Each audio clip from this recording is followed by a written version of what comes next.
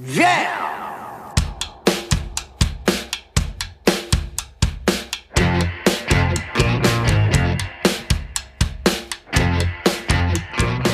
It's Josh Williams here, everybody, and welcome to the One Man Podcast, episode number 5 for Wednesday, June 14th, 2017. Thank you for listening to me yet again. I appreciate you guys being here. Lots to talk about this week. I think I've been mulling over this all day. So it is Tuesday. I'm recording this the day before the podcast comes out. And I've been stalling today. There's some things that I want to talk about.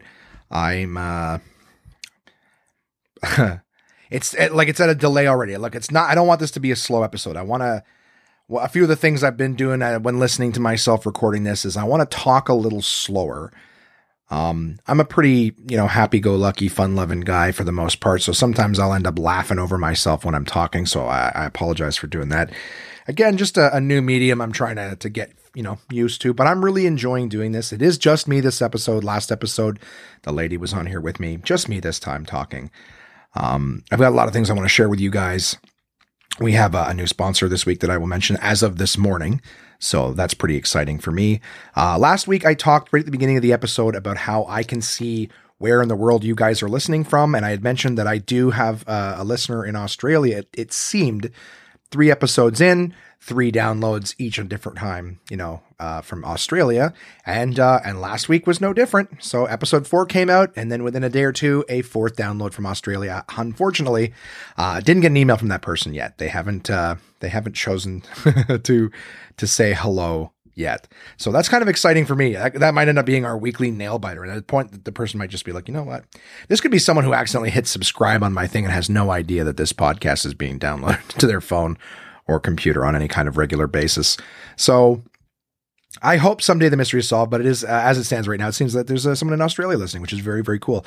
I also have a ton of regular loyal listeners in Canada as well. And I'm really grateful for everyone who is listening to me on a regular basis. We're going to keep getting this thing funnier and funnier and more entertaining and more, spontaneous. Like I said, I'm better when I'm spontaneous. The more I'm trying to, hit a goal for you guys to achieve. It's like the same with comedy. I'm never going to write a joke that absolutely everybody loves. And you know what? Not every episode is everyone going to love. So I'm just going to tell you guys what's going on with me. That was the whole point of this podcast in the first place, was to connect with friends, family, fans, anyone who wants to know what's going on with me personally or in my comedy career. That's what this is for. So that's what it's going to be. All right. And if you guys just after a while are like, you know what? I don't give a fuck. I don't blame you. I don't blame you. I couldn't possibly listen to an hour of someone else's life every single week. So I'm grateful for the fact that you guys choose to listen to an hour of mine. Very kind of you. So let's get right into it. Last week, I saw something on Facebook that I want to talk about a little bit. There was a video of a woman in Philadelphia who had way too much to drink because she was asked to leave a comedy club. One of the opening acts had actually recorded the interaction between her and some of the staff and a police officer actually outside of the club. And what happened was she's standing outside of the club. You can see this video. All you have to do is type in "woman gets kicked out of comedy club." It's like the big thing that's blowing up. I saw it the morning after it had happened from the comic who posted it. But basically this woman had too much to drink. She wouldn't shut up during the show and they had to kick her out. That happens all the time in stand-up comedy. But outside she's yelling at a cop. She tries to spit on someone. She tells the police officer to smell her shoe. It was a little ridiculous. And the thing was, she's not alone. Like, I think a lot of comedians had posted on, had shared this video, had posted on other people's sharing of this video and was like, yeah, this woman, she is at every club every weekend. Like, she's not alone. And I don't want to make this, anything about women. It's not about women. Women, you have your voices carry a little bit better than others. It's a higher pitch. So typically in the dark, we can hear you easier than we can hear, a low bassy voice of a more masculine person. So unfortunately, this is going to be driven a little bit more to some of the female experiences we've had in clubs, but guys can be just as annoying too. But the problem is that people get drunk at a club and then they start talking to their friends like, hi guys, so funny. Stacey, you did that same thing. Da, da, da. And it's not to say that anyone who's talking is necessarily having a bad time, but it's very disruptive to the show because comedy clubs are designed in such a way that noise carries. It's a spoken word performance, and we make the room small so that the sound from what we're saying carries. But at the same time, we need those laughs back. I've done a lot of shows in venues that are, 2-story tall, places that are more designed to be music halls and things. And it's a lot more difficult to sort of time things. The reason being is that when people laugh, it sort of goes up into the air and doesn't come back down. So the reason comedy clubs are sort of tight little boxes is because that keeps the laughs in together. And of course, laughter breeds laughter. Our whole job is to manipulate laughter out of you, right? We're trying to, set things up so that you laugh a certain way. Well, the environment that we're in also plays a part. I don't know if you've ever seen a live performance outside. Doesn't quite go the same way because, again, all the laughs and sound just disperses out. So for us comedians, we play off of your energy quite a bit. That's another reason why having a front row at a comedy club is full. We may touch on this little side note. I've got Jason Lawrence, the owner of Absolute Comedy. There's a competition coming up. I'll talk more about that later. He's going to be my guest next week on the show. I'll mention that again later on, but we may get into some of this stuff. So I'll try to be brief. If you feel like maybe I did, touched too lightly on something, know that next week we'll have a lot of comedy talk. So I'll try to be brief, but the idea is in a comedy club, everything's tight, close. We want those laughs to bounce back because energy breeds energy, laughter breeds laughter, and we want everyone laughing, having a good time. But unfortunately, in this same environment, chatter carries too.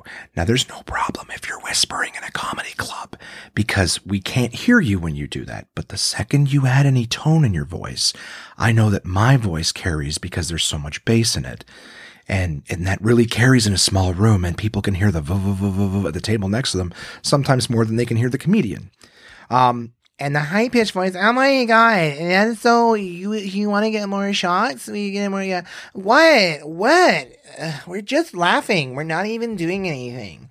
So that's the doorman coming over and telling the guys, you got to be quiet. I used to do door at Absolute, way back when I first started stand up. And I remember the amount of times I could hear them across the room, what they were saying. And I'd go over and go, guys, I know you're having a good time. I just have to ask you to whisper because it's disrupting the show. I've had a couple people come over and complain, please just whisper. No problem. Tell them 2-3 times and they're like, whatever, who are you? And it's always a pride thing. There's alcohol involved. That never makes a discussion easy. But the idea is people get drunk. They get told to be quiet. Now they feel like they're being parented. And some people are good about it. They go, oh, I'm sorry. And then they adjust. They understand. Sometimes they even get told a second time and they start to get it. But some people are like, fuck you. We're not even doing that. So this particular woman in the video got kicked out. And you can see her on the street mouthing off at a cop, trying to spit on a staff member, screaming, yelling. She even says, we didn't even do anything. We were just laughing. And that we were just laughing bullshit happens all the time. The amount of people, when I'm on stage, I can repeat verbatim what they said because I heard every word at their table. They're so loud that, and then you turn it and apparently we're not allowed to laugh. That's something too I mentioned. When I saw this video, I posted this video saying that, this happens at comedy clubs all the time. And places like Absolute will kick people out. This woman got kicked out because they're being too loud. They're disrupting the show.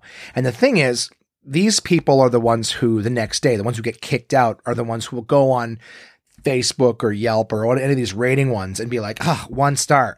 We went out for a night of good times and we're told we shushed repeatedly. Apparently you're not allowed to laugh at these places. It's like, people who are taking no accountability. And then of course the businesses get hit for doing what's necessary to help everyone enjoy the place. So, I had posted the video showing people, and this woman was being horrible outside, horrible.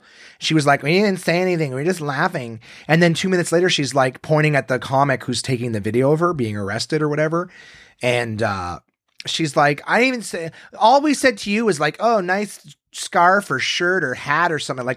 So the whole idea, she's like, oh, we were just laughing. And then she openly admits to yelling out, commenting on the comedian when he was on stage and stuff like that. So, for what it's worth, just a little side note here, 9 minutes into the podcast already, trying to shorten things up.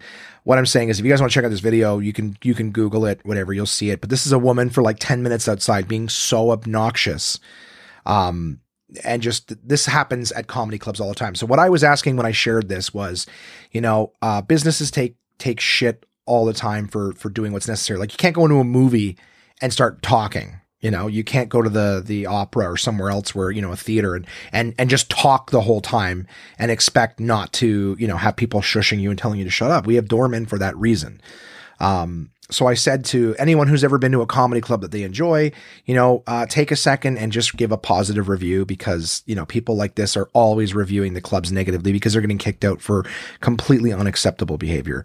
And I will say, in terms of the people who laugh, there's lots of great laughers. I've heard some of the funniest, silliest, goofiest laughs. The ones to the point where like they'll laugh out and it will actually stop comedians in their tracks just because it's so funny, and we'll laugh with them. Nobody has an issue with that. No one has ever gotten kicked out of a comedy club that I've been to or been aware of for just laughing. It's the people who have to repeat the jokes to their friends at the table or immediately start a conversation about, oh, that happened to me too. Remember when you did it? It's like, now you're talking. That's not laughing. You're talking. And no, that's not okay. But anyways, so that happened last week. That was, kind of a big thing that I wanted to share with people, and a lot of comedians wanted to share. We wanted people to see like, yeah, this is what that looks like. And it's not the clubs kicking people out for laughing. Like, what kind of fucking business model is that? Hey, come on and have a good time. If you laugh though, we're going to kick you out. All right. Just be aware. Like, doesn't happen. Anyways, the one bad thing though is this woman in the video, she's like, I work for the media here. You're going to hear about me. I'm not some fucking hood rat. I work for, just 4 letters. I don't remember. I don't want to misquote it or whatever, but she's on the street. I work for this. Now, something I don't agree with. She lost her job in the media for acting like a maniac on the street. She didn't say, she attacked the cop in the sense, like verbally kept saying, that's why everyone hates fucking cops, because you guys fucking arrest people for nothing. There's a woman getting ready to throw her shoe and spitting on people on the street for doing nothing. Oh, because I'm a girl, because I'm in it. It was obnoxious to watch. However, her job fired her for being drunk on the street, which I thought was too intense. You know what I mean? Like nowadays, like it's so fucking scary. You can't do anything without being like, well, this could reflect. I mean, that's social media is fucking scary like that. Even me on my podcast, like I think I'm a pretty genuine person. I don't want to hurt anybody. I love everybody. I want everyone to win. But sometimes I will go, fuck, I hope I didn't say anything that could offend people without even knowing it. But that's the world we live in now. So I think way too much punishment. Like, she was loud. She was obnoxious. She got kicked out. She lost her money for the tickets. Like that's the punishment. The punishment is you talk and get drunk in a show and you won't shut up. You get kicked out. To lose your job over it, I think that's too much, but whatever. So long story short, short story, very long. Check out that video if you want to see what it looks like. But that shit happens in comedy clubs every single week. So if you are the person who likes to go out and get drunk and you're going to a comedy club, know that if you start talking, you will get kicked out. And when you're drunk and you're talking like this, we can fucking hear you. You're not laughing. People don't laugh in full sentences. So just be aware, have fun, go to a comedy club. For the love of God, support live comedy. It's great. But if you're going to get shit-faced and start talking, you're going to leave. You're going to fucking leave.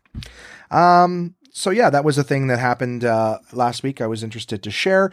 Had a good weekend with the madame. We built a barbecue, which was fun. It's been a while, and we got the backyard all set up. So we thought, hey, you know what? Maybe a barbecue this year. She spearheaded that. Found a great one. I built it and put it together. She went out and picked up some spectacular burgers. These burgers were all like, I don't know, fancy. Rich people burgers, you know what I'm saying? The kind where they mix everything in them to, for you. They're only $5 each for a fucking burger you cook at home. Anyways, they were good. I had a bacon cheeseburger with cheese and bacon right in the burger. Oh God, it was delicious. And I think she had the same, and then one of the kiddos had what was it, like maple chipotle burger. I'm like, these are spectacular. And because we bought the barbecue after work, and, drove to one spot and then another looking at them, and then got home, and it took me like an hour and a half to build the damn thing. We got the burgers like 20 minutes before close, so they were half price. Yeah. Savings, guys. That's what the One Man Podcast brings for you as well. Great economic tips to save money in your weekly endeavors. Oh, and I'm having my cold coffee that I haven't drank. Yeah, it's True North. I'm very patriotic in my coffee drinking. I won't say what company I bought it from, but if you're an avid coffee drinker, True North is a very popular blend, and you'll know where I got it from. So yeah, we built the barbecue, had some burgers, and then we watched by the kiddos rest. So we had just one the boy. I forgive me if it sounds weird. You're like, who the fuck talks like that? I don't want to mention the kids' names on the podcast. I'm not overly concerned. You know, I don't think like, oh, if I say their names, someone's going to fuck them. You know what I mean? And the girlfriend's listening. I'm so sorry if that was super crass, Angel. I just mean that basically why give more information on them than necessary? We got a boy and a girl, and I will say the boy, the girl, the young fella, the young madam, whatever it is, to identify them. So just if it sounds weird. So anyways, the young fella wanted to watch Friday the 13th. And so we did. We watched Friday the 13th. That was the original 1980 one, which didn't know had Kevin Bacon in it. Kevin Bacon I think he had 2 lines in the whole movie. He was in it for a while, but that was my first time ever watching Friday the 13th, and it was okay. It was all right. It was 80s. I think everyone knows what they know about Friday the 13th from other movies. Like I knew that, spoiler alert, not sure if it was part of your weekend plans or anything, but in the first Friday the 13th, Jason is not the killer. It is Mrs. Voorhees, his mother. Jason was a young boy at a park, or what do you call it? Summer camp? Well, park. Summer camp. And he drowned because the camp counselors were fucking instead of watching him. Now, yeah, so the mother comes back, murders camp counselors. In fact, actually, that seems to be like all they do in this movie is fuck each other. So, you know, but like he drowns in like the 50s, and then in the 80s, they try to reopen the park, and that's when she comes back on a murder spree. So it'd be like, okay, he's an adult now. But kind of cheesy, like kind of really cheesy actually a lot of times in that movie. But I enjoyed it. You know, it was kind of like, okay, now I've seen the classic Friday the 13th movie. Time to watch the next 16 shitty ones or whatever it is. But kind of cool. The movie ends with the last survivor on a boat in the middle of the lake. I'm going to turn down the hotness here. The last survivor in the middle of the lake in a canoe, and the police arrive, and just as she starts to sort of wake up, a disfigured body pops out of the lake and grabs her and pulls her into the water. She wakes up later in the hospital and goes, "Where's the boy?" And she said, they're all like, "Oh, we don't know, ma'am. Sorry, we just found you in the water." "Oh, that means he's still out there." Very ominous ending. But it's kind of funny because it's supposed to be like 30 years after he drowned and he's still a boy. You know what I mean? A little boy in the lake. But then like the next year, I guess when the sequel comes, he's a full grown gorilla monster, 7 feet tall, running around killing people with his bare hands, you know. But hey, go to a horror movie and try to find logic. So that was, I honestly thought that was the worst movie I was going to see for some time. But oh, drum roll, everybody. We went to see on Saturday night, It Comes at Night. Wow. What? Spoiler alerts. Okay. I won't talk about it too long because we're already 20 minutes in and I've really not said much so far, but It Comes at Night is not a supernatural movie at all. The commercials make it seem that way. They show you things running around in the dark. They build a lot of emphasis on this red door that always stays closed. All I can say is the trailer does not give you an idea of the movie you're going to see. It is a lie. The movie contains 0 supernatural elements, none whatsoever. There's parts in the movie where the son has dreams, and all of the stuff that they show in the trailer, I shouldn't say all, but the vast majority of what they show, things running around in the dark and people sick or whatever, so to speak, you know, infected like zombies, it's all dreams.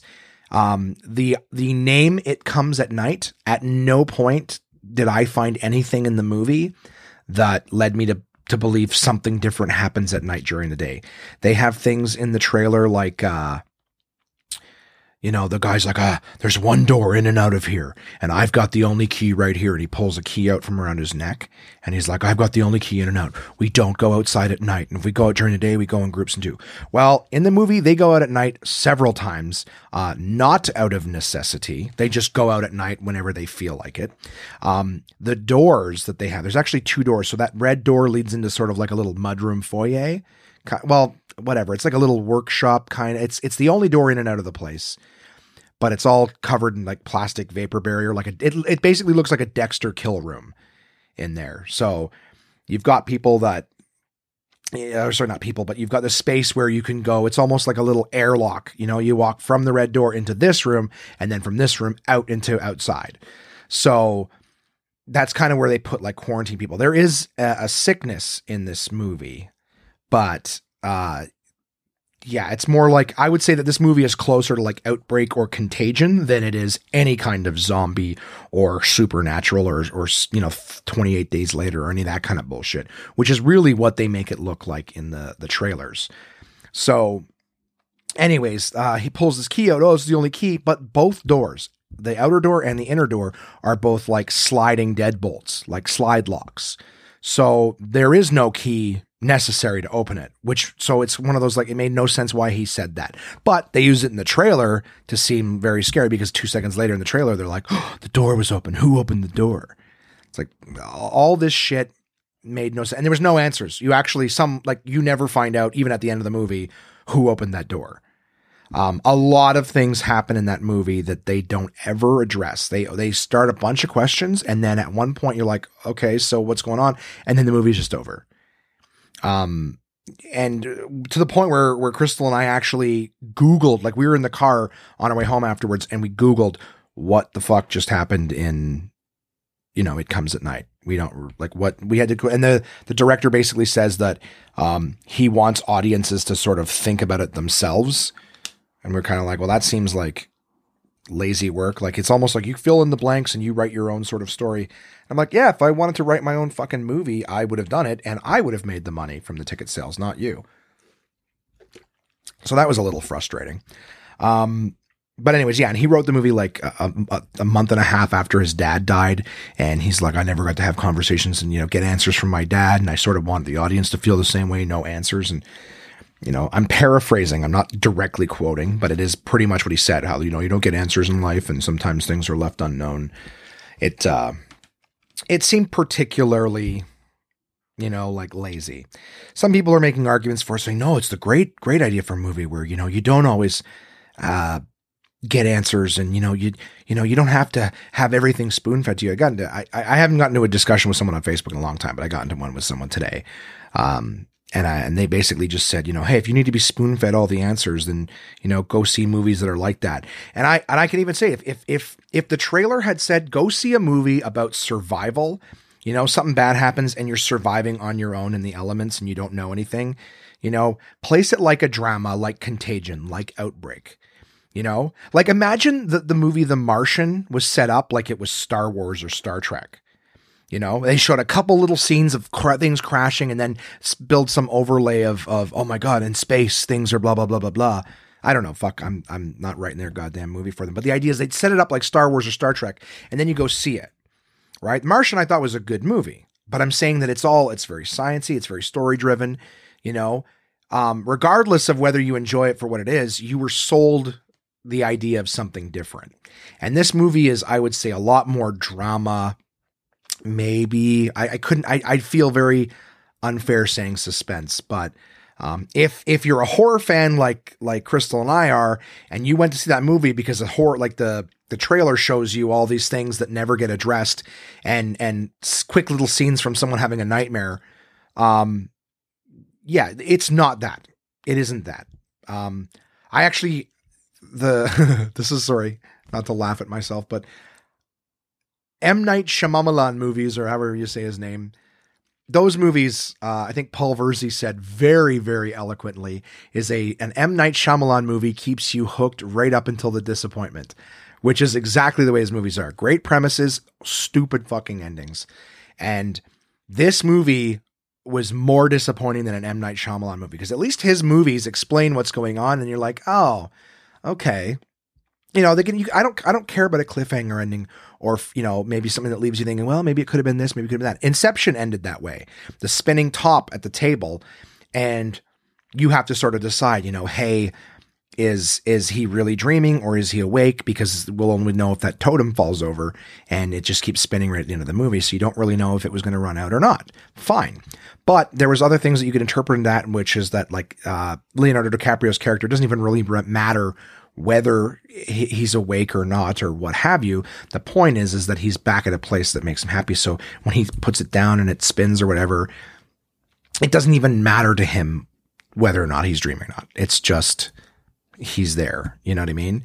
So you can interpret things, you can leave things open to interpretation, but to a certain extent, you got to tell some story. And in this movie, it's just like question, the end. You decide the answers. And there's some people who are like, oh no, I thought that was really good. I'm like, did you?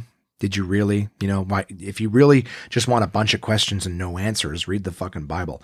What? That was too spicy. No, I'm just saying anything like that though is, you know, if you want to leave things open to interpretation, then you don't have to go see a movie because you can just ask yourself some questions. Hey, what would it be like to survive on my own? Anyways, all over the map. It Comes at Night. Good acting. You are invested in what's going on. Like you'll watch the movie going, what's happening? It's over. What the fuck was that? That's the movie. So go see it if you feel like, feeling that way, do that. Go see that movie. Definitely can miss it in theaters. There's nothing that the theater brings that you couldn't watch at home. So anyways, and that was my weekend, you know, Monday morning, back to the old ride share. Good times ride sharing. I want to add one little point to general traffic courtesy.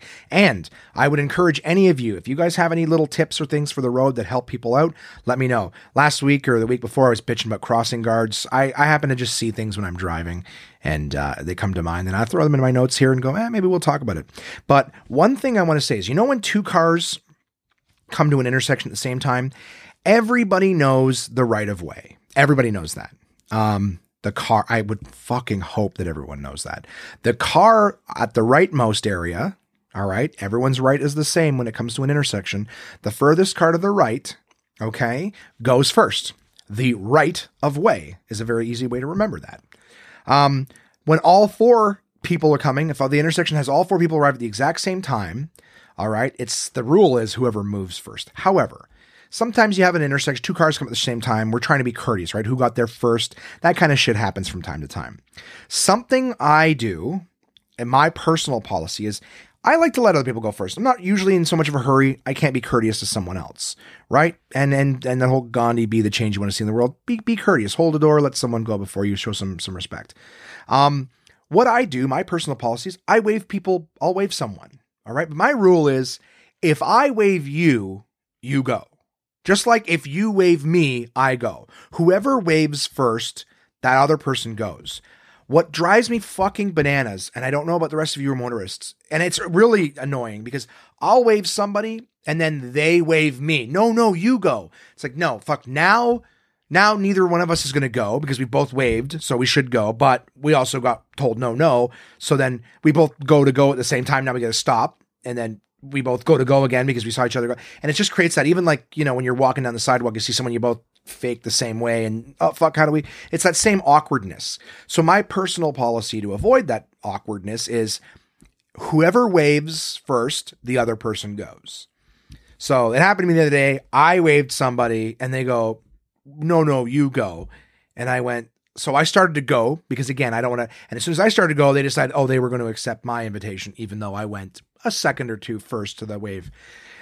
Anyways, that's a traffic behavior that really bugs me. I also really don't like people who don't put their turn signal on. And I don't mean when you're changing lanes. I'm just saying, just in general, the turn signal is not for you. It's for everybody else, right? To communicate what you're going to do. So it bothers me when people don't put their signals on, you know, changing lanes and shit like that. Obviously that's now a safety thing. Sorry, a health thing.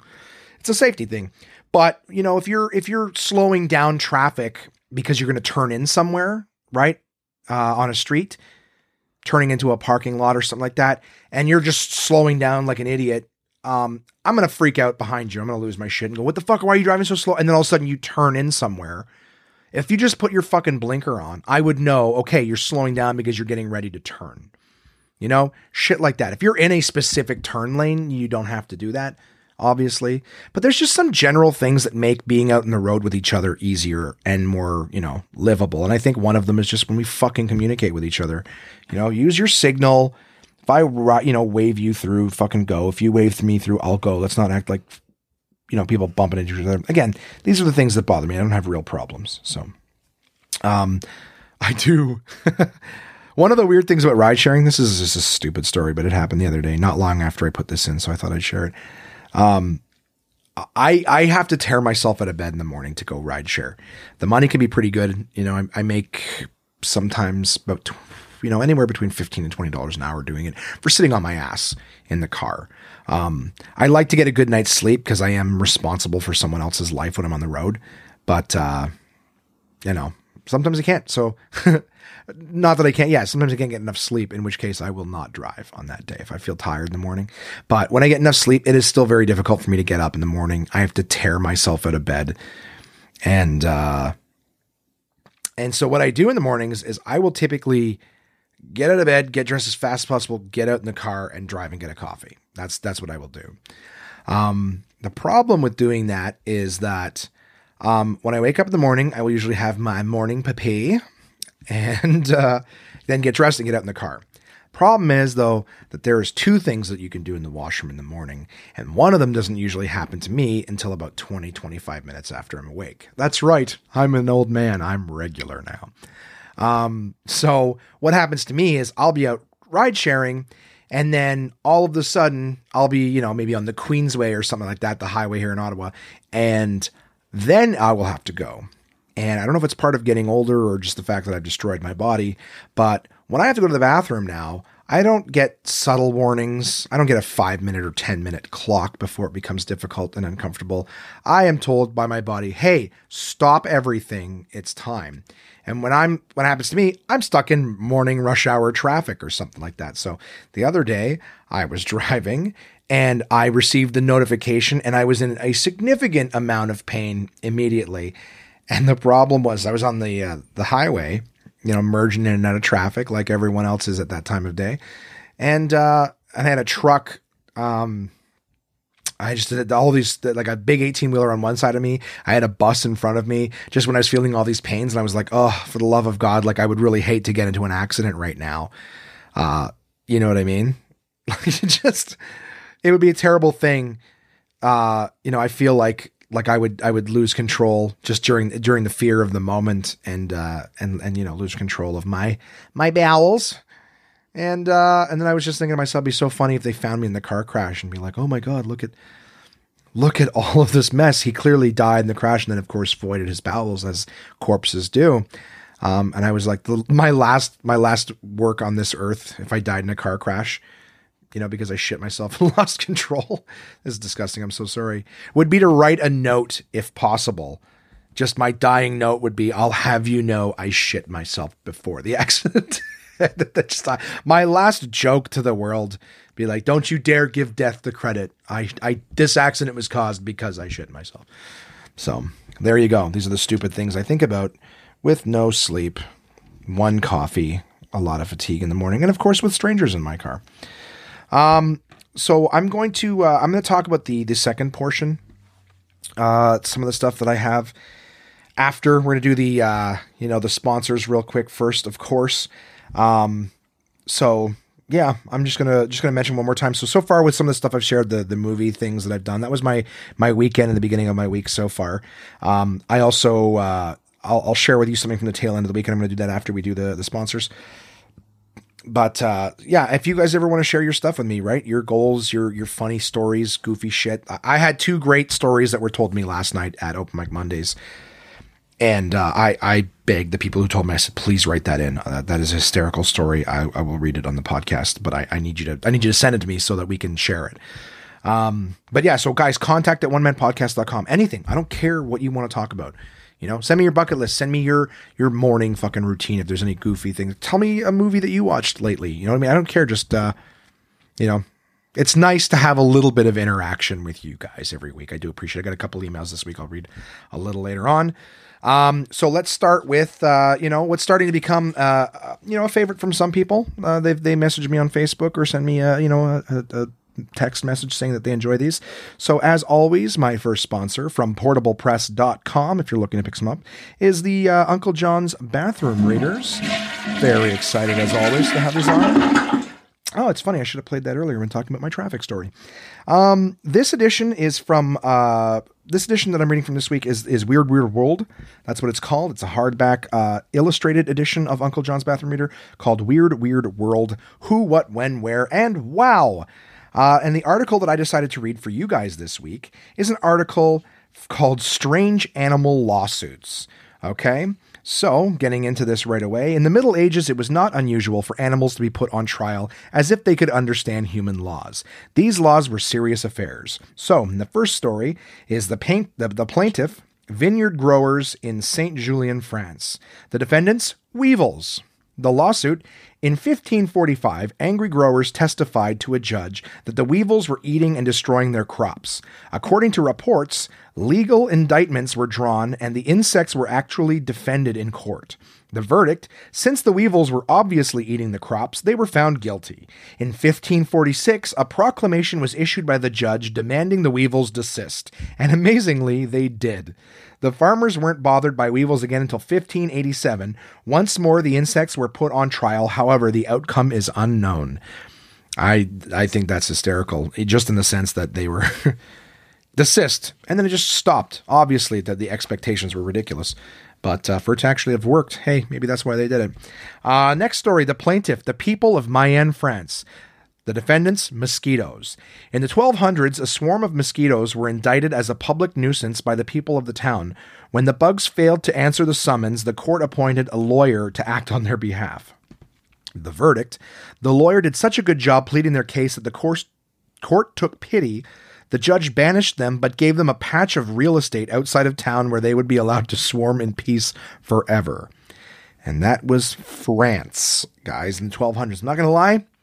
They really haven't come I'm just joking. They haven't come far since. The surrender people, they're like, the mosquitoes, they're coming. Okay, well, let's give them some land and maybe they leave us alone. They keep it forever.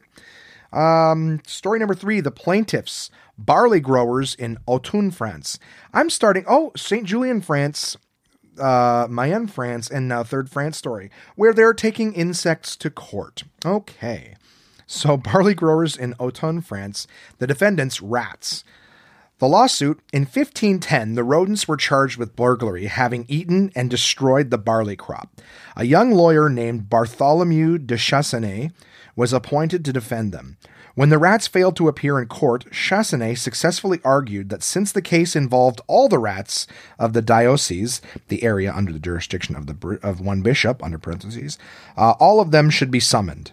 So the rats, all of them should be summoned. When the rats failed to appear again, Chassenay argued that it was because they were scared of evilly disposed cats which were in constant watch along the highways. Since by law the rats were entitled to protection to and from court, the plaintiffs should be required to post a bond that would be forfeited if the cats attacked the rats on their way to court. The verdict, unknown, but the publicity gave Chassenay the reputation as one of France's greatest lawyers. And I would say rightly so. If you're basically saying that he basically got 2 retrials done, because it's like, yeah, well, the rats didn't show up. Well, it's because we need all of them here. And then, when all of them didn't show up, well, it's because they're afraid of the cats. Good arguing. That's how law works. It's not really whether you're innocent or guilty. It's how good is your lawyer. Story number 3, the plaintiff, the city of Basel, Switzerland. Finally, a different one. The defendant, a rooster. In 1474, the rooster was accused of being or helping a sorcerer. Okay. The reason, according to the prosecutor, it had laid eggs. And as everyone knows, an egg laid by a rooster is a prize by sorcerers. Weird. I didn't know that. On top of that, it was shown that Satan employed witches to hatch such eggs, from which proceeded winged serpents most dangerous to mankind. That is fucking weird. The rooster's lawyer admitted it had laid an egg, but contended that no injury to man or beast had been resulted. And besides, laying an egg is an involuntary act, he said, so the law shouldn't punish it. The verdict, the judge refused to allow the lawyer's argument and declared the rooster guilty of sorcery. Both the unfortunate fowl and the egg it had allegedly laid were burned at the stake. You've got to be fucking kidding me. Burned at the stake. I would kill for an Instagram picture of that chicken tied to a stake being burned for heresy. I love these books. Where else are you going to get shit like this? The plaintiffs. Okay, so the last story. The plaintiffs, the Grand Vicar of Valence, France again. The defendants, caterpillars inhabiting his diocese. The lawsuit. In 1584, the Grand Vicar excommunicated the insects for causing destruction of crops and ordered them to appear before him. When they didn't appear, a lawyer was appointed to defend them. The lawyer argued his case but lost. The caterpillars were banished from the diocese. When the caterpillars failed to leave, the trial continued until the short-lived caterpillars died off. The vicar was then credited with having miraculously exterminated them. Okay, well, good for them. There's a little bottom section here with two other little things called Bizarre Beasties, same page, so we'll read those too. These are two little stories about some odd animals. One of them is called Short Order Cook. Kanzi is a 31-year-old bonobo, a pygmy chimpanzee, who lives at the Great Ape Trust in Des Moines, Iowa. Under the tutelage of Dr. Sue Savage Romba, the primate can understand 3,000 words and say, in quotes, 500 by pointing at symbols. So it can understand 3,000 words and say 500 words by pointing at symbols. But Kanzi's most amazing ability is that he cooks his own food. It started when he was young, said Savage Romba. Kanzi used to watch the film Quest for Fire about early man struggling to control fire. He watched it spellbound over and over.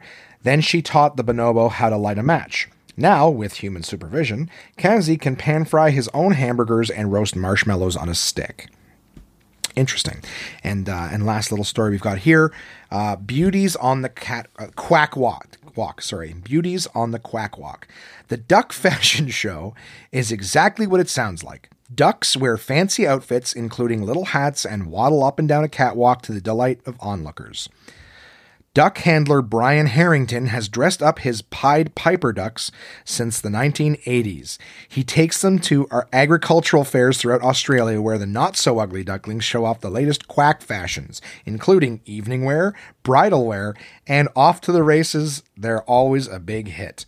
So I can't show you, obviously, in an audio version, the picture of these fucking ducks dressed up on the page, but I did snap a picture and put it on Instagram. So One Man Podcast Instagram has a picture of 3 ducks dressed to the nines. So I definitely say jump on Instagram and take a look at that picture. It's fucking hysterical. And that is the Bizarre Beasties section. And finally, at the bottom of all of these Uncle John's things, there's a tiny little 1-sentence piece of information trivia for you. And what this one is, kids as young as 7 can join the Society of American Magicians. So not very select group. So that is this week's edition of Uncle John's Bathroom Readers. Thank you so much, as always, to my sponsors, portablepress.com. If you guys are interested in that book or any of the other ones that they have available, they have an extensive list of books with tons and tons of trivia. There's hundreds of stories like that in each book. And of course, they range all different things, just goofy little pieces of trivia. So portablepress.com if you want to check any of that stuff out. I did mention off the top of the show this week, guys, that I do have a new sponsor. As of this morning, I got off the phone with the rep from Summersby, and they are the new sponsor. So yay, clap, clap, clap, clap, clap. They will be partnering with us, guests of the One Man Podcast, and of course, just me when I'm hanging out, will be able to enjoy Summersby cider. I that is my drink of choice. That's what the lady and I were drinking when we recorded her episode last week. We like Summersby a lot. It's a cider with a bunch of different flavors that they have available. They also carry their Carlsberg, I believe, is the parent company. So they've got a bunch of different, beers available, but I really enjoy the Summersby cider. Obviously the apple cider is their main one. I used to try Strongbow, not to plug another company, but I'm not going to say anything nice about them.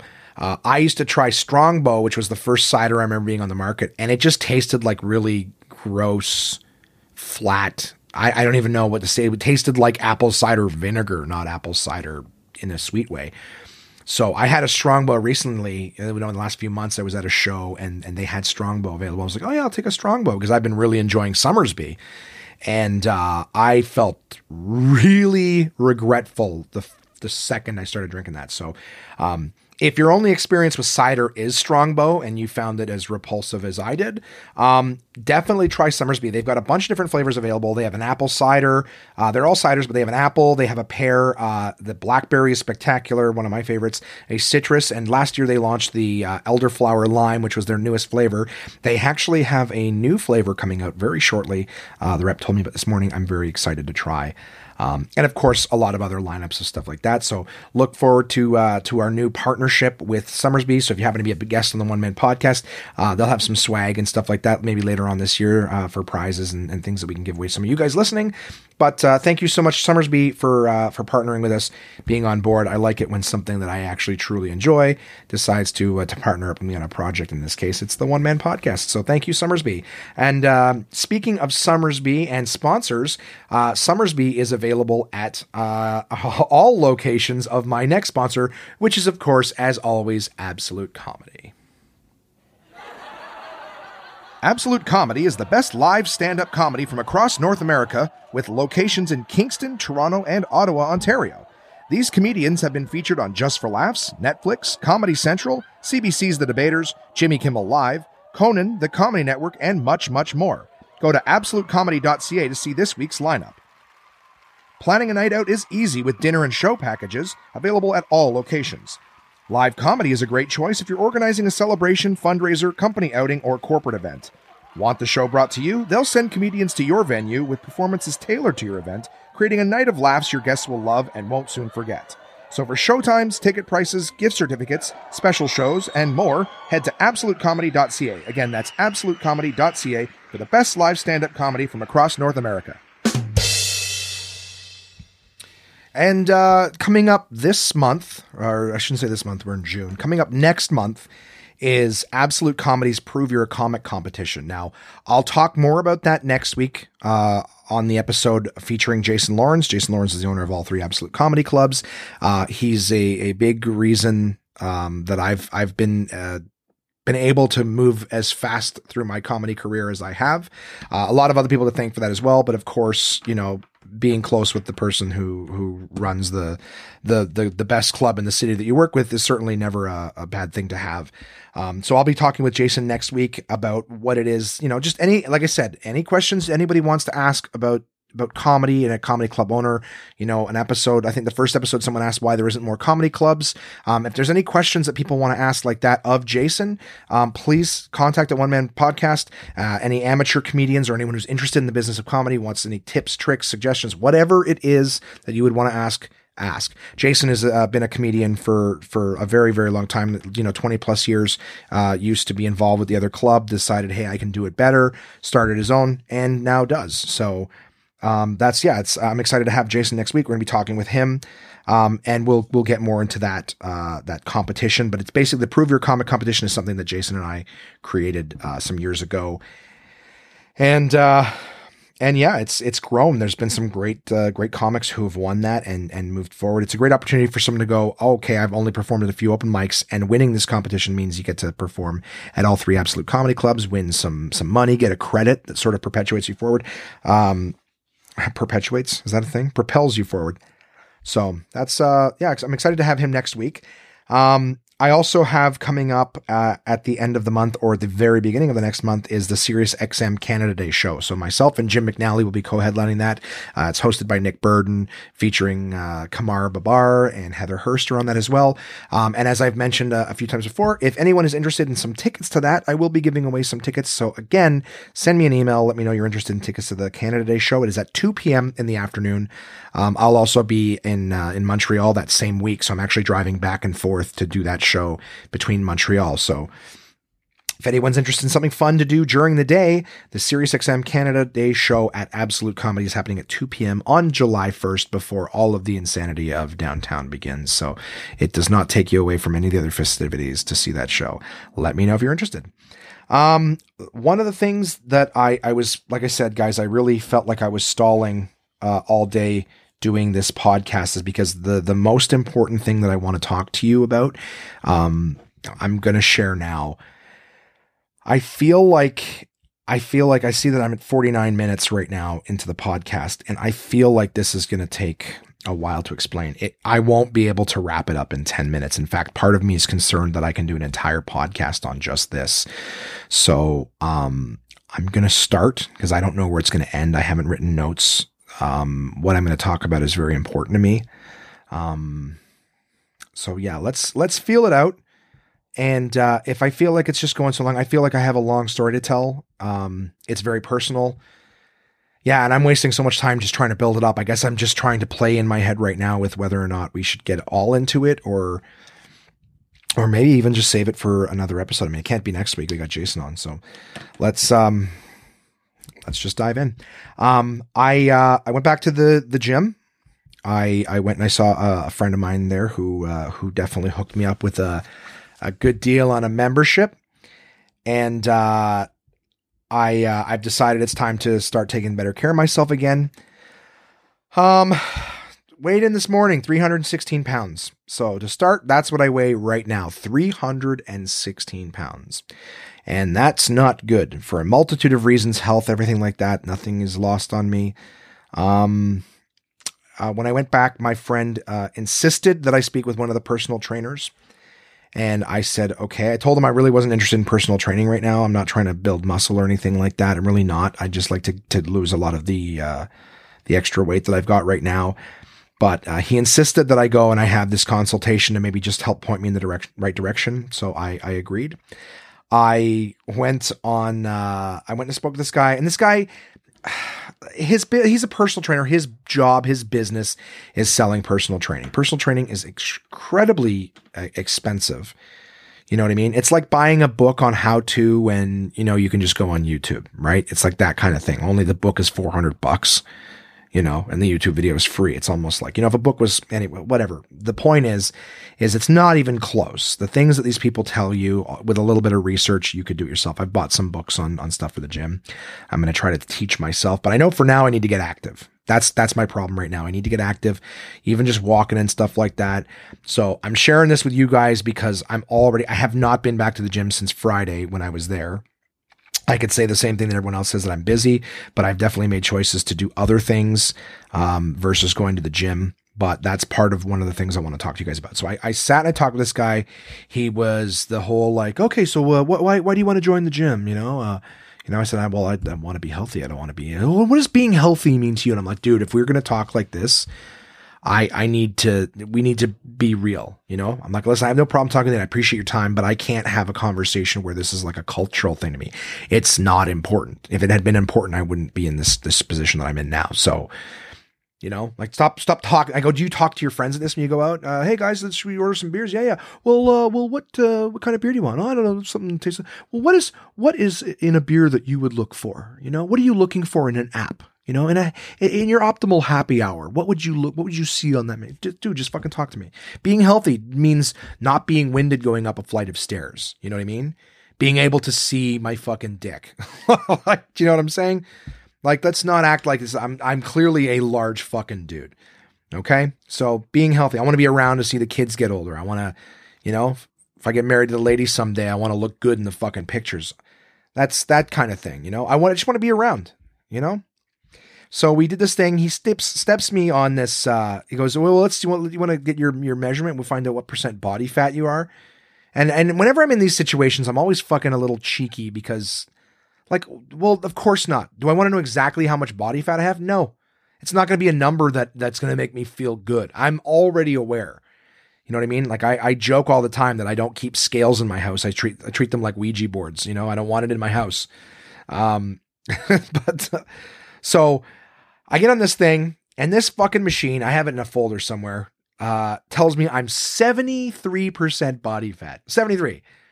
A quarter of me is everything else. Flesh, organs, bones. I am 70 fucking 3% body fat, which, and you know how it told me this? It went on my feet.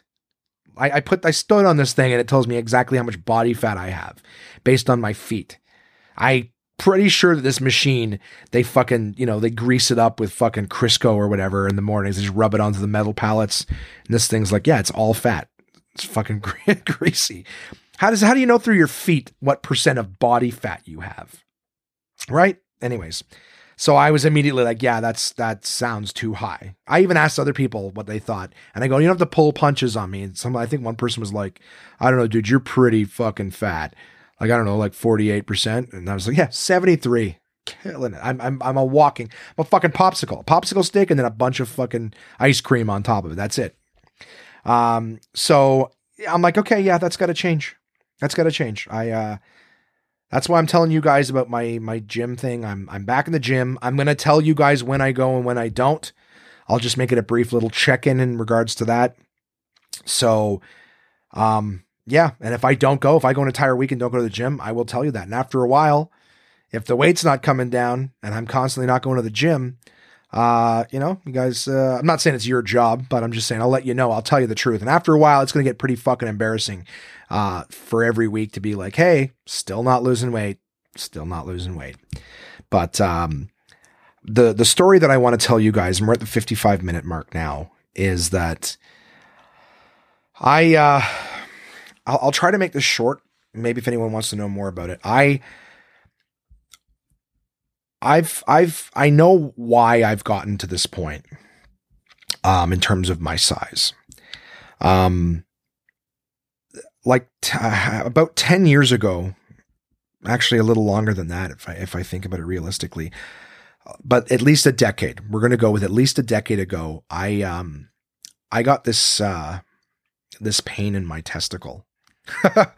I'm just laughing because I'm trying to imagine you guys going, what the fuck is he setting us up for? This is God's honest truth. And some people close to me have known for surprisingly not that long, but I had a pain in my testicle.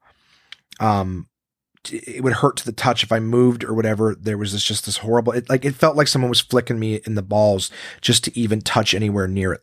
Like if I was sitting with restless leg syndrome or whatever, my leg was shaking, it would feel like someone was flicking me in the balls or something. And it scared me. And the reason being is, and this is the big sort of admit, and I guess, I would tell someone in a conversation if it went that way, but, my biggest fear in life is death. I've been afraid of death ever since I was a little kid. It's the whole thing of death scares me. And whenever I say that to someone, I always get the whole, well, death is just a part of life and all those things. But I have like an anxiety fear of death. I can't go to sleep at night with no music or TV or something on in the background, because my thoughts will go to dark places. I will think about my own mortality and the human condition and things like that. And it will scare the shit out of me. So I hear a buzzing noise in the background. I would imagine someone's fucking weed whacking or something outside. So I really hope it doesn't make it to the final cut. And of course, at a great moment to derail that. But I have a very big fear of death. Sorry, I'm stomping on the floor, hoping to get the idea that I'm recording. Sorry, guys. It's live recording here. So basically, yeah, I have a fear of death. I have to basically distract myself from that thought, because I will have a fight or flight response in my body. My body will release adrenaline. I've actually been, if I'm laying in bed thinking about it, I'm like, wah, and I will shoot up. I can't move that fast if I want to, but my body will shoot adrenaline into me like I'm being attacked. That's how much the thought of my mortality and everything scares me. And when I first got this pain, I was terrified. I was terrified that it was something like testicular cancer or something. And I've made a lot of stupid choices in my life. And one of the things that I did at the time was like, I didn't want to know. And that doesn't make sense to a lot of people because obviously, you know, and talking about people afterwards, like, yeah, but if you have it, then, you know, they catch it, they can fix it. And I'm like, yeah, but sometimes it's too late. And I don't know if this is going to make sense to you guys. I'm just telling you where my head was at the time for someone who is afraid. And I'm still 35 years later. When I was young, I used to hope that I would outgrow my fear of death and find some sort of comfort in it. And I haven't. I've had discussions with people about religion where I've said that I am not religious, but I am envious of people who are, because they have a comfort, you know, in the afterlife and things like that. I'm trying to talk to you guys about it without actually letting my mind go too deep into it, because I will actually, believe it or not, I will get freaked out and have to stop talking about it. But that thought terrifies me. And I remember when I first started having these pains, I didn't want to know, because, you know, you hear about people go in and they get the tests and all of a sudden there's that scene from Breaking Bad or whatever it is. I told you guys, I think that a long time, maybe I haven't, but I didn't watch Breaking Bad for a long time, even though it was a great show, is because it was about a guy who's dying of cancer. And just that thought in my head while I had this pain going on, I was like, I don't want to know about that. I don't want to think about it. I used to have to turn off the Our Lady Peace song because the guy goes, you know, blah, blah, blah, blah, blah.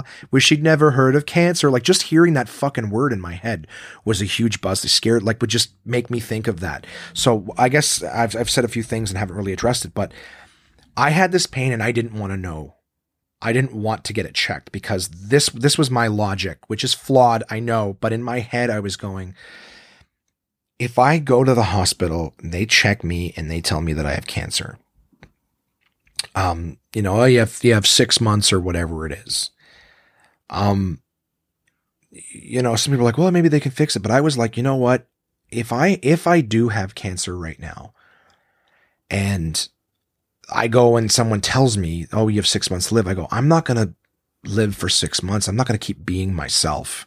I'm going to, because of my fears and everything, I'm going to go into a depression and I'm going to be done. My happy-go-lucky nature, all that stuff is going to exit out of me. And this is before I had ever dreamed of being a comic. This was just, you know, just happy, funny Josh. I was like, I'm going to stop being me. Do you know what I mean? Like, I'm just going to be depressed. And people who know me closely know that when I get, you know, depressed, I can be pretty fucking negative. Like, it doesn't come back. And so I'm like, you know, you tell me I got 6 months to live. I'm not going to live for 6 months. I'm going to stop living now. I'm going to stop being me and I'm going to just exist for those 6 months. And maybe that happens to some people. But I thought in my head, my logic was, but if I don't know, if I'm going to die in 6 months, I'd rather keep living on the hope that I don't have it, right? As soon as you tell me that's the death sentence, but let me just live and be me, which I know doesn't make sense, but it made sense to me at the time. That hope, right? We all know people can do things with hope. So I had this pain and I ignored it. I ignored it. I learned how to live with it and not do things that caused me pain in my testicles. I started at times, well, here, I'll move into the next part as quickly as I can. A year or so later, I found a lump on my left side. It's still there. It's on my left side, right in the middle between my hip and my rib cage. And it's just a lump right in the middle of a lot of muscles. It causes me pain on an almost daily basis. But it started as just a little lump and I didn't get it. It felt like this tiny little, just a small little tightness. And at this point, just for the record, even after, I can't remember if it was like 6 months or a year or how long after the pain in my testicle, but I got this lump on my side. And at this point, I was already very comfortable with telling no one that I had these pains because I was worried someone would force me to have that hospital visit, right? So I didn't tell anybody. I just went on with my life with my pain. I found this lump and it scared, when I found the lump, it scared the shit out of me because I thought it was directly, and I still actually, believe it or not, and I can get into it maybe today or no other time or what have you, but I still actually believe now that there's a connection between the two of them. I feel like I'll tell you that later, but the time for it in the story. This lump on my side, I thought was directly related to it. And I was still like, nope, don't do anything with this. Don't get it looked at. Don't get it, because this is going to corroborate what you thought. So again, as long as there's a chance that it's not, I get to keep being me. I get to keep being funny. And I found this lump, and I thought of this today, and I've never thought of this before. It may or may not be connected, but we'll go with it. I found the lump, I think the same year I started stand-up comedy. And I tell the story about how I never wanted to be a stand-up comic. And the truth is I didn't ever want to be a stand-up comic. My friends and I remember I was working at TELUS. This lump was on my side, and I was really enjoying to go see the comedy shows with my friends. We would go to, I would see the show at Absolute, and I would see the show at Yuck Yucks every week. But because it's the same show every week, sorry guys, I'm just putting all my thoughts together. I could only see 2 shows that were different in a week. You know, I could see the Absolute show, and then I could see the Yuck Yucks show. But if I went again, it would be the same headliners. And then we started going on Wednesday nights, because Wednesday at both Yuck Yucks and Absolute Comedy is amateur night. So it's a different show. You're seeing different people than who you're seeing on the weekends. And I thought that was fun. So I got to go see these 3 shows. And I'll be honest with you, really hating my job at TELUS because it was unfulfilling. And at the same time, struggling with this fear that I had every single day. This was not something I thought about once in a while. This was pain I had all the time. And I was terrified that this was going to kill me. Like I said, in thinking of this today in the timeline and telling you guys about it, I think that's really why I started stand-up. My friends were encouraging me to do it because they were like, oh, you know, you're funnier than some of these amateurs that we see. But I think part of me was trying to prepare myself for the idea that I had something that was going to kill me. And I didn't want to finish living my life with a shitty job and never accomplishing anything that I felt value in. I can't believe I haven't thought of this sooner, but I think that's really why I started stand-up. When people ask me, why did you start stand-up? I tell them I didn't really. A lot of other guys' stories are, oh, I always knew I want to be a comic. I didn't. I just knew I wasn't happy, and I thought I was going to die. And I didn't want to die as a fucking cell phone salesman. You know what I mean? So I think that when people pushed me in that direction, I said, fine. And, you know, if I'd gotten it looked at and they told me what it turns out to be now, and I'll share that with you shortly, maybe I never would have started stand-up comedy. Maybe I would have just continued to be like everybody else. Everybody else in the sense that, you know, you don't chase a dream unless, you know, you're faced with the fucking thing. But to me, in my head, it was a very real possibility that I had something that I can. I'm sorry, I'm talking in circles, but I've never. This is an epiphany for me. So, because I've heard stories about, right? We've all heard stories about people who get diagnosed with the end, and then they do what they never wanted, what they never took a chance on, right? So, like, hey, maybe if I hadn't been a fucking idiot and not gotten this looked at, and gotten it looked at, someone would say, hey, you're fine. You're just being a pussy, you know? And I would have just kept working at TELUS, making my money and going from there, you know? But instead I thought I was going to fucking die. I really appreciate the vacuuming right outside the door, by the way, in this heartfelt moment. That would probably be Jason too. I'm going to make him accountable for this on the next show. So, yeah, maybe I never would have done it, guys, if I hadn't been such a fucking pussy and afraid I was going to die. So, yeah, that same period of time with all the pain and stuff in my testicles and the lump on my side, I actually, lost a lot of hygiene practices, which sounds, I mean, just being totally honest with you, I didn't like showering. Showering was too intimate with my own body. If I was trying to wash, the downstairs part, I would feel the pain every time, just scrubbing washing my legs or my hair. It would hurt. And it would force me, that pain and being there intimate with your body, right? Nothing else going on. It forced me to think about all that shit and scared the shit out of me. So I was I don't want to say very unhygienic. I mean, we're talking like I would shower once every 4 or 5 days, which is gross, especially for a guy. I wasn't as big as I am now, but for a guy who was a little overweight, yeah, that's not the greatest, especially in sales. Not proud, but it's the truth. And part of this podcast is me telling you the truth about who I am, right? Is letting you guys in and trying to, own who I am. And that was a scary time. I started doing stand-up comedy. The pain stayed in my testicles, and the lump in my side stayed there, and it was scaring me for a while. And again, I remember in stand-up comedy, just part of what was driving me was thinking, like, any day now something's going to happen, and I'm going to end up getting, sick, or something's going to happen to me, and I'm going to end up, in a hospital, and that's when I'm going to get the news. But I'm going to, at least I'm going to get it months after I would have gotten it. Or at this point, I think I was like 2 years in, I was like, I'm going to find out later, because I didn't know anything about cancer. And again, the fear of it, I wasn't doing any research. Self-diagnosing is the stupidest thing possible. And I couldn't really look into it or go to the hospital without people, like I said, pushing me to get something checked.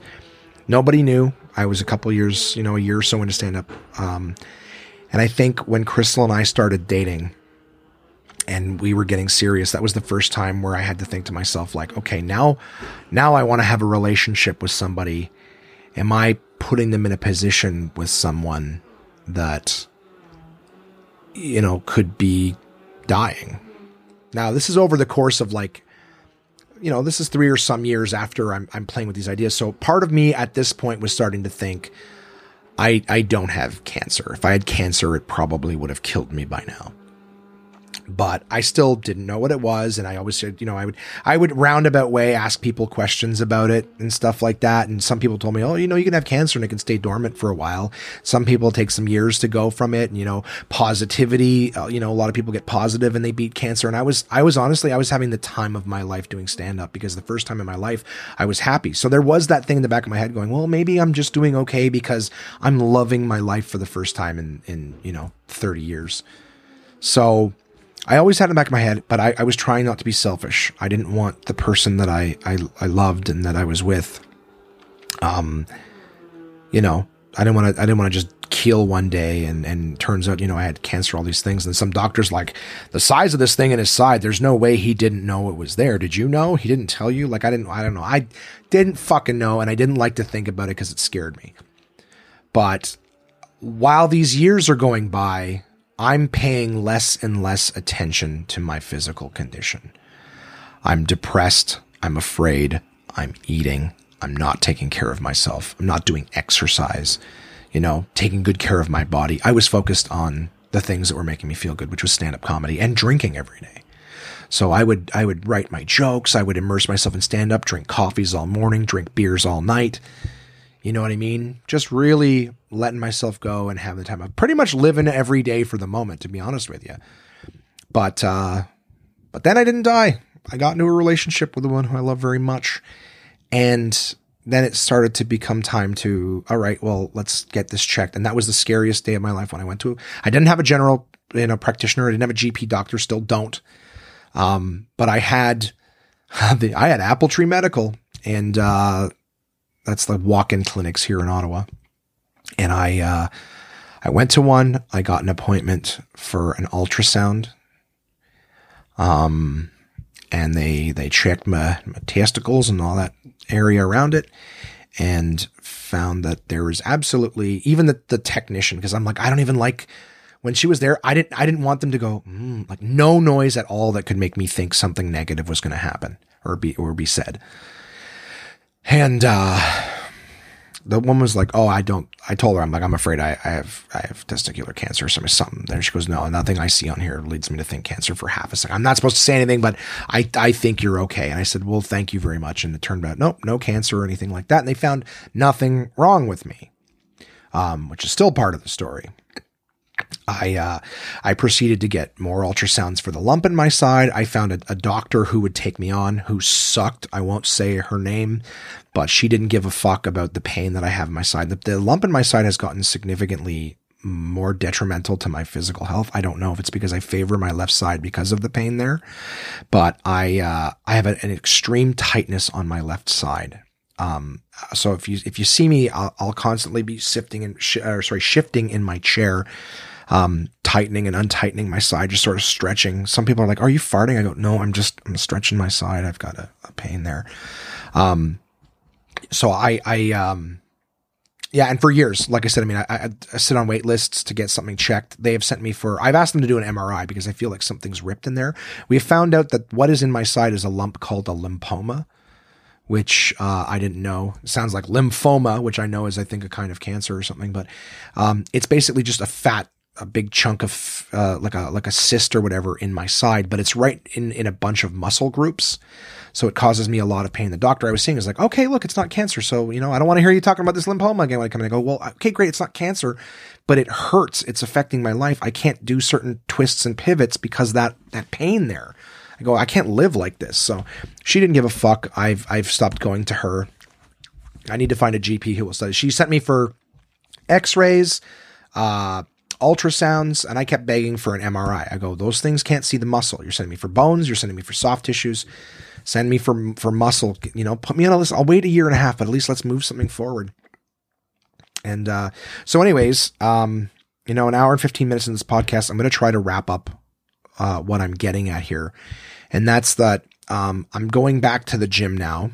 I have since learned too that I have a hernia. I found an Apple Tree medical doctor who used to work, have his own practice in Cornwall, but now he's working out of a hospital most of the week here in Ottawa.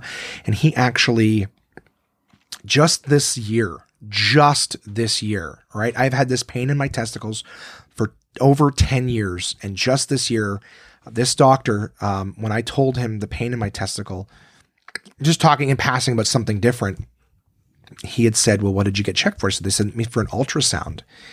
And he said, well, that's not how you check for testicles to have he goes, the only way you can check for hernias in the testicular area is to do the finger test or whatever. So I was not Manscaped or anything. I went there because I had a cough, but we were talking about it. And he said, I'll check you now if you want. And I go, yeah, please. So I dropped trow and he stuck his fingers up there. He asked me to cough on one side. He goes, okay. And then he asked me to cough on the side that was more. And he goes, okay. So he said, yes, you have a hernia right, up inside the wall. You have a hernia. I can feel it right away. Even before you coughed and it just confirmed it. And he said, here's the problem. You can go get this fixed, but what they use now to repair hernias is like this metal mesh stuff. He goes, it's what they're using now. It's not, it'll fix the job. The problem is that he goes, you have a lot of coughing and allergies and stuff you're seeing, which is a completely different subject for another day. I'm getting allergy shots and stuff, but I cough a lot. And he goes, if you're coughing all the time and you're out of shape and you're planning on doing something, he goes, that mesh has been known to rip and tear because your skin heals through it. Your insides heal into this mesh and you start coughing and stuff and you can tear yourself up and make it worse on the inside. And his suggestion to me was, he said, if you have found a way to live the last 10 years with this and haven't needed the surgery, he goes, I would suggest continue going that route. And that's what he said. That's what he said to me. At least he found it. And he told me the pros and cons of the procedure. He had said that he had a hernia and had the same thing. And he goes, he's had some issues since, and he knows a lot of people working in the hospital who've had issues too. He goes, there's some hospitals that do it a different way. And that method works. I can't remember it right now, but I just remember in that moment feeling so vindicated because my family and Crystal and everybody has since found out about the stuff. Once I started getting it looked at, I was able to talk about everything and feel a lot better. As soon as someone's like, no, it's not cancer. Obviously I felt stupid for not getting checked sooner. And now my policy is anything happens, go get checked. I've overcome that fear portion. That was a young man's fear. But, like I said too, I think the positive that came from that is that I started stand up. If I hadn't have gone through that, maybe I would still just be working jobs I hated because I had no fear, right, that anything was coming close to the end. Well, now I'm getting back into a real bad shape and state of affairs. And it's time to do something because I'm going to fucking eat my way into an early grave now. It's not cancer that'll kill me. It's fucking the fork. But, I can't tell you guys how good I felt having someone say, yeah, you do have a hernia. That pain that you felt for the last 10 years has not been in your fucking head, which is how I felt when I finally got checked. Anyways, I'm yakking a little, maybe too long on this one subject, but the point that I'm getting at is now I'm excited to go back to the gym. I'm excited to do something about this. In terms of what this lump on my side is and the solution, I still don't have one. I'm really unhappy with the state of affairs of general practitioners and stuff in Ottawa. I've only had one besides Apple Tree. I need a GP. So if anyone listening to this in Ottawa area knows a doctor who's accepting and someone they would recommend, for the love of God, please send them my way, because I am dealing with a daily pain that I would love to get out of my life. But I want to lose weight. That's important to me. But I'm a little concerned about the gym only because of what's wrong with my side and having the hernia. Part of me is worried that if I push too hard, I'm going to do damage to myself. And, you know, that whole feeling of you're on a bike or you're on a machine and you're just like, oh, just keep going. You feel the burn, you feel the pain, but keep going just a little more. I don't want to blow something out the bottom of me or rip something in my side to you know, feel the burn or whatever. So part of me is, I feel like a bit of a stalemate. I'm honestly afraid to push too hard at the gym, you know, and, if anyone who knows me knows that if I give something, I try to give it my all. So, that's full disclosure, guys. Another long podcast, but I feel like, you know, at least I got this off my chest, even if nobody cares. I've admitted it. I can own it at this point. So, sorry for the long sort of downer story portion here, but you guys know where I'm at. I'm 316 pounds. The hygiene's gotten a lot better too. I feel like, that's a spot that it's embarrassing to throw out there. But like I said, when I was really worried about, you know, lumps on my sides and pains in my nuts, I did not like to go into the shower. That was a lot of intimate time with something that was scaring the shit out of me. But I think if anything I learned from talking about this today is I might know the answer to my, why did I get into stand-up story? Because for years I've been asked that question, and I felt like the only reason I did it was because I was bored at work and my friends and I were going out to see amateur shows. But I think looking a little deeper, I think one of the reasons why I took the chance and did it was I thought I was at the end of the line, and I was just trying to actually do something that mattered to me before it all was over. I'm going to move on from this now. I'm going to keep telling you guys the weigh-ins. I'm going to keep telling you what I'm doing. I'm not going to lie. You know, if anybody wants to share, if anybody out there, I meant to say this earlier, if anybody out there also struggles with the same fear, you know, of mortality or whatever, you know, you guys heard me talk a couple episodes ago about the fucking ambulances and stuff like that. Like, the reason I'm always worried about that is because I do fear, you know, my own health and fear my own mortality. I want to make sure someone can fucking save my ass if necessary.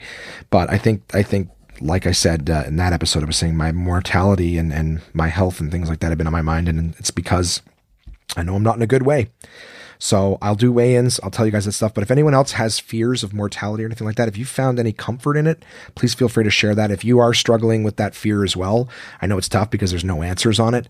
I've had conversations with really intelligent people. I have looked into ways of feeling more confident and comfortable with the idea.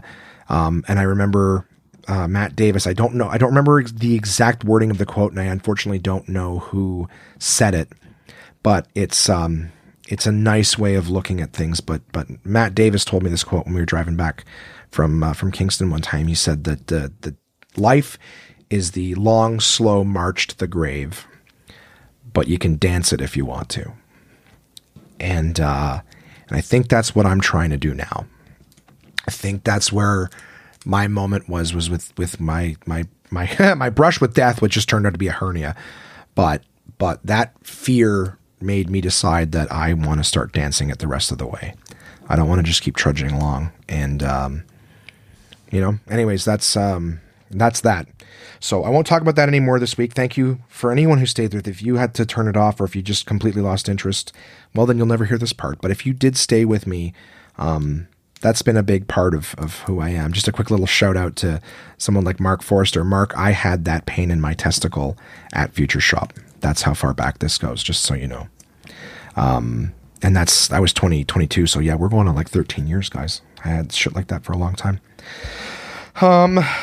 Where do I go from here? I got two quick, emails that I'll share with you guys, and then I'll wrap this up. It's a minute, hour 22.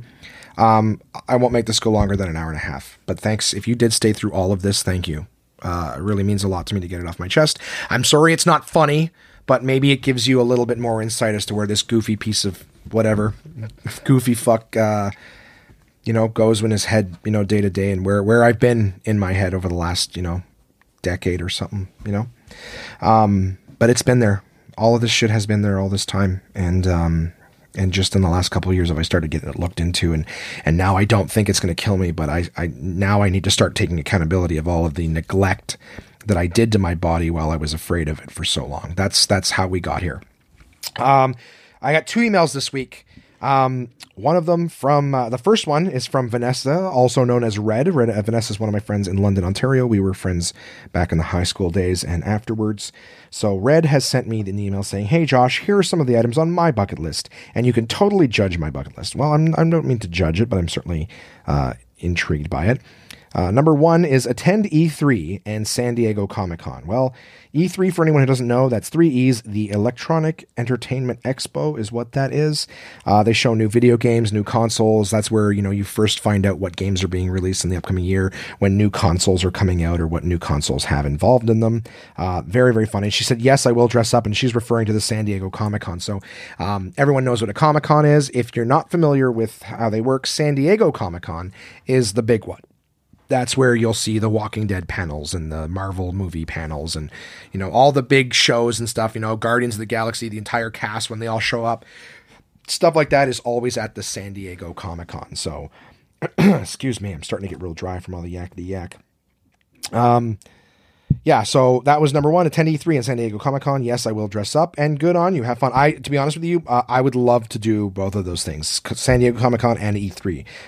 Jason and I actually looked into the criteria for E3, but E3, you only get to go if you're industry. You can't just go and show up to that. You have to be like work at GameStop or EB Games or, wherever the fuck else, Best Buy. Like, you have to be like the main purchaser for Best Buy, to go to something like that, because that's who they're showing off to, is the people who are going to be carrying their products and selling their shit. So, might be difficult to find a way into that one. Attend the Triple Crown, thoroughbred racing. Don't know anything about it, but you want to see horses race? Cool. I guess that's the big one, right? The Kentucky Derby, I think that's one too. It all seems stupid to me. It's not stupid. I get it. You do the horse stuff, and you're going to say that in a minute. Learn how to fly a plane. Cool. Very useful skill, I would say, if necessary, right? The pilots like me has a heart attack, you can take over. I'm sure his co-pilot would have to have a heart attack as well, but I would imagine he would die of grief. That's a Simpsons quote. On my own horse. On my own horse. I'm really stupid. Own my own horse. I compete in show jumping. So again, if you're interested in show, horses and stuff like that, obviously you'd want to do the Triple Crown thing. But good for you. It would be good to own a horse if you like jumping them. Visit Japan, and by that you say ancient Japan with samurais and stuff. Now I don't think that they have samurais in Japan anymore. I'm pretty sure that there was only one left, and it was Tom Cruise. So the last samurai has come and gone, unfortunately. Do you mean like time travel, or just where the samurais were? Because you can do stuff like that, right? They have places where you can go where things used to be. You know what I mean? You can go see the Colosseum. That's where gladiators used to fight. They got prisons that are closed now where they used to have inmates. Fun stuff like that. But yeah, that's cool. I don't think there's anything wrong with that. You said stay at the Turtleman Resort. Now, you sent me a link for that, and I tried to look at it, but it looks like just a nice resort. Palm trees, sands. So it did lose my interest. I didn't think there was anything unique to it. It lost my interest pretty quick. However, your last item on your list, which was tour the Serengeti on horseback. I looked at that link, and that was super cool. You basically, it's like going on like an African safari, but on horseback. So you get to ride horses like all through the countryside, seeing like elephants and giraffes and watching like, the wildebeest. Is it wildebeest? Buffalo? Anyways, watching them like migrate thousands at a time. I thought that was pretty fucking spectacular. But it's expensive. You know what I mean? Like I didn't see everything that was involved, but it was like starting at $6,000 to do a tour or whatever for a day. And I was like, all right. I mean, it seems amazing. If I ever become big, not physically, I've achieved that. If I become big, in terms of riches, I would love to do stuff like that. In fact, I will promise you here and now that if I ever become big enough to just do whatever I want financially, I will make that bucket list item happen for you. There's a lot of my own and of my ladies that we will be doing before that, but I will do that for you because that is something I too would like to do. So as long as you don't mind mine and, and maybe some other people of my choices company on that trip, we will make that happen for you. That's what you end your email with. Those are the things I can think of off the top of my head. Great show, buddy. I think you should record in the day or at a time when you aren't worried to be loud, because I feel sometimes you were trying to be quiet because it's nighttime.